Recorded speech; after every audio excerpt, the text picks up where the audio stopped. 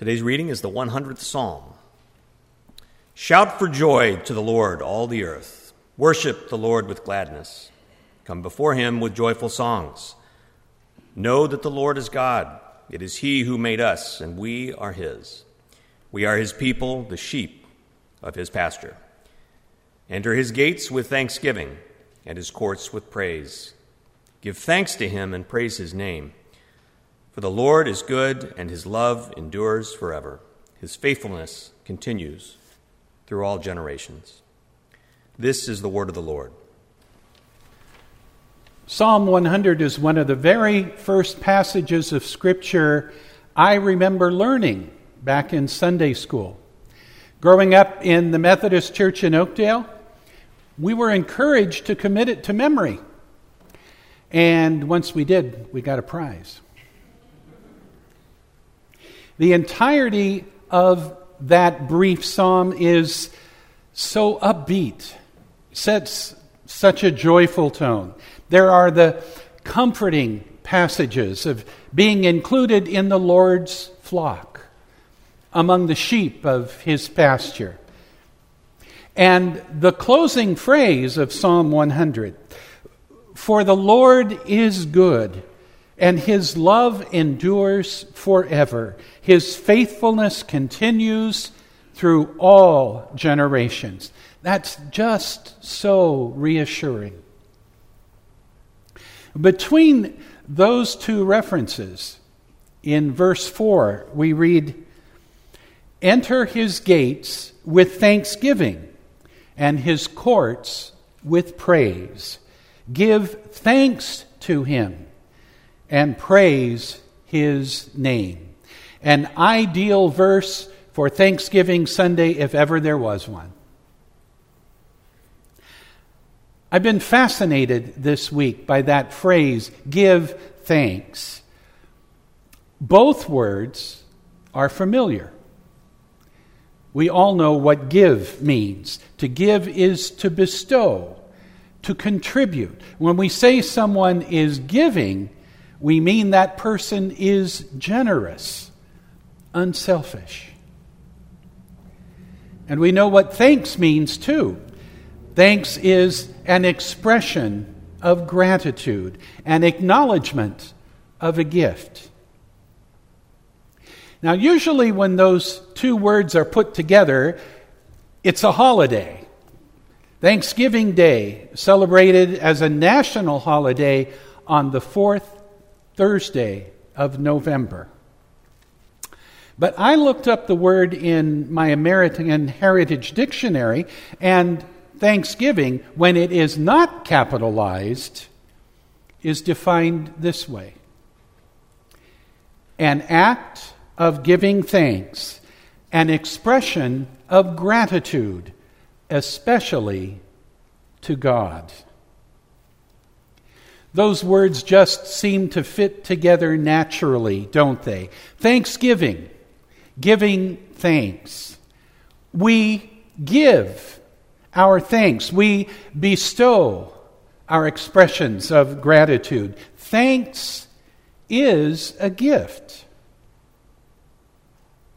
Now, there's another way of thinking about that two-word phrase when we arrange the words in alphabetical order, not the way they are in the holiday.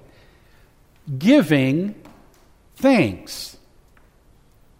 In our giving, we express our gratitude, especially to God. Giving thanks God. When we give, whether it's a gift of time or talent or gifts of treasure that we place in the offering plate, we're saying thank you to God, who has been generous beyond measure toward us. Giving is a natural way to show appreciation for all that God has done, all that God continues to do, and all that God promises to do in the days to come. Giving thanks God. This past week, I've been struck by two things.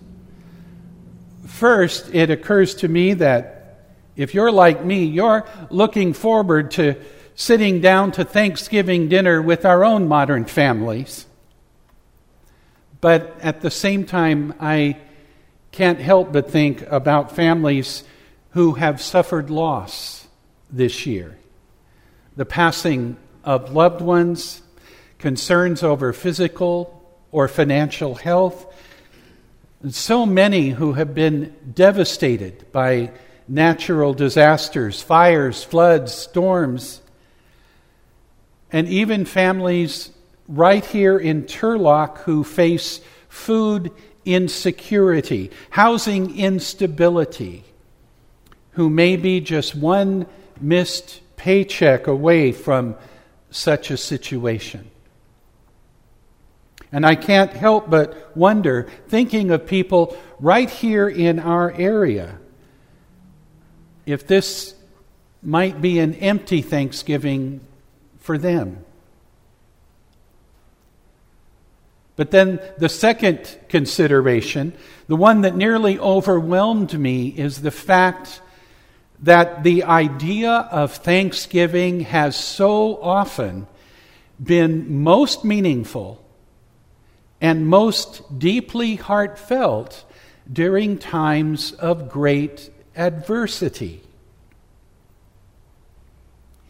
Back in the dark days of 1929, a group of ministers in the Northeast gathered to discuss how they were going to conduct their Thanksgiving Sunday services. Things were about as bad as they could get, with no sign of relief. The stock market had plummeted, the bread lines were depressingly long, and the term Great Depression seemed an apt description for the mood of the country. The ministers talked about maybe lightly touching on the subject of Thanksgiving in deference to the human misery all around them. After all, there was so little for which to be thankful. But it was Dr. William L. Steiger, pastor of a large congregation in that city, that rallied the group. This was not the time, he suggested, to give mere passing mention to Thanksgiving, just the opposite. This was the time for the nation to get matters in perspective and to give thanks to God for the blessings always present, but perhaps obscured due to intense hardship. Think of the pilgrims on that first Thanksgiving. Half their number dead, a people without a country. But still, they gathered to give thanks to God. Their gratitude was not conditional upon their temporary circumstances. And it was that same sense of gratitude that led Abraham Lincoln to formally establish the first National Thanksgiving Day in the midst of the Civil War, when the list of casualties seemed to have no end, and this very nation was struggling for survival. The most intense moments of thankfulness are found not in times of plenty, but when difficulties abound. Martin Rinkert was born in the little town of Eilenburg in Germany in 1586. He was the son of a poor coppersmith, but somehow he managed to work his way through an education. In 1617, he entered the ministry, assuming the post of archdeacon in his hometown parish. A year later, what came to be known as the 30 Years' War broke out, and his town was caught right in the middle. In 1637, the massive plague that swept across the continent ravaged Eilenberg. People perished at the rate of 50 a day. And the man called upon to bury most of them was Pastor Martin Rinkart. In all, over 8,000 people died, including Martin's own wife. His labors finally came to an end 11 years later, just 1 year after the conclusion of the war. His ministry spanned 32 years, all but the first and the last, overwhelmed by the great conflict that engulfed his town. Dark times in which to be thankful. Yet in 1663, he wrote these words, the text of our hymn of reflection this morning. Now thank we all our God with heart and hands and voices, who wondrous things has done, in whom his world rejoices. It takes a magnificent spirit to come through such hardship and express such gratitude. Those of us whose homes are whole and whose families will gather intact to feast and laugh and enjoy each other's company have an opportunity to add a measure of depth to our thanksgiving by asking this question as we take our places around the table on Thursday. How can we give thanks to God for all our blessings in such a way that others will be blessed? Our volunteers in mission team is back from Middletown, and they've almost all recovered from the colds they brought home with them. I don't think it's too soon for us to start recruiting our next team, perhaps to serve in paradise. And those of us who may not be able to go in person might be able to contribute financially to help support the efforts of those who can go on our behalf. And certainly we can all support them in prayer. We can help Turlock together by donating our loose coins through the month of November and help to fill barrels of non-perishable food and toys to be distributed to families in need across our region during the Christmas season. We can support our junior high youth group's Bags of Compassion service project, providing water bottles, socks, gloves, and granola bars for the homeless at Christmas time. Today, we can give thanks through our Thanksgiving offering, enabling our church to grow, serve, and celebrate together in God's love. This Thursday, as we pause on Thanksgiving,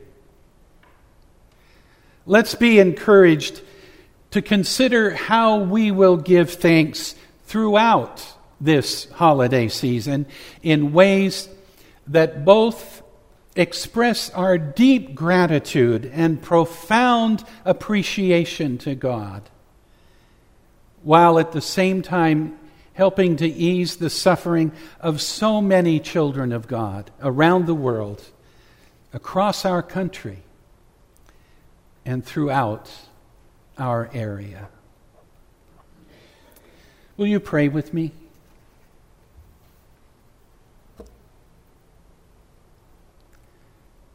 Generous Lord, thank you seems such an inadequate expression to offer the depth of gratitude we feel for your many blessings to us. We give thanks for life. We give thanks for love. We give thanks for all the ways you express your care for us. We ask you to help us determine ways we can commit our time, our talents, and our treasures to thank you by sharing with others. Whatever shape our giving thanks may take, spending time assisting in disaster recovery efforts as volunteers in mission, donating to share food and clothing for those in need, or inviting a neighbor who might otherwise be alone to take a place at our Thanksgiving table. May we truly express the depth of gratitude we feel for all you have done for us, all you continue to do to bless us, and for the ways we trust you will show us your love in the future, as with each and every new day, you inspire us to find new ways to give thanks. Amen.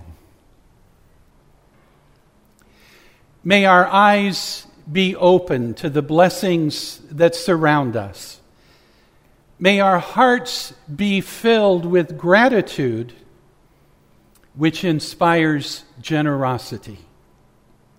May our hands be ready to reach out and share.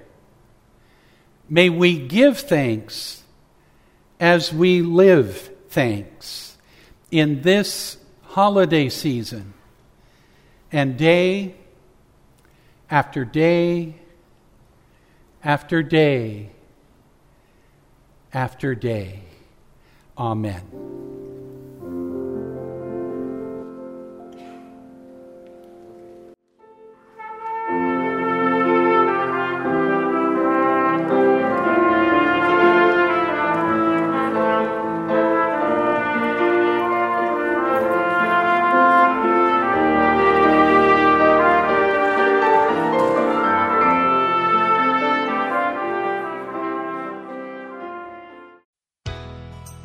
Thanks for listening to this podcast of the First United Methodist Church in Turlock, California.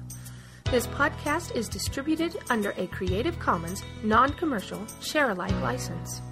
For more information about our church, visit www.fumcturlock.org or call the church at 209-668-3000.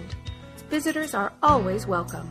And now, may the peace of the Lord dwell in your hearts this day, and may God bless you.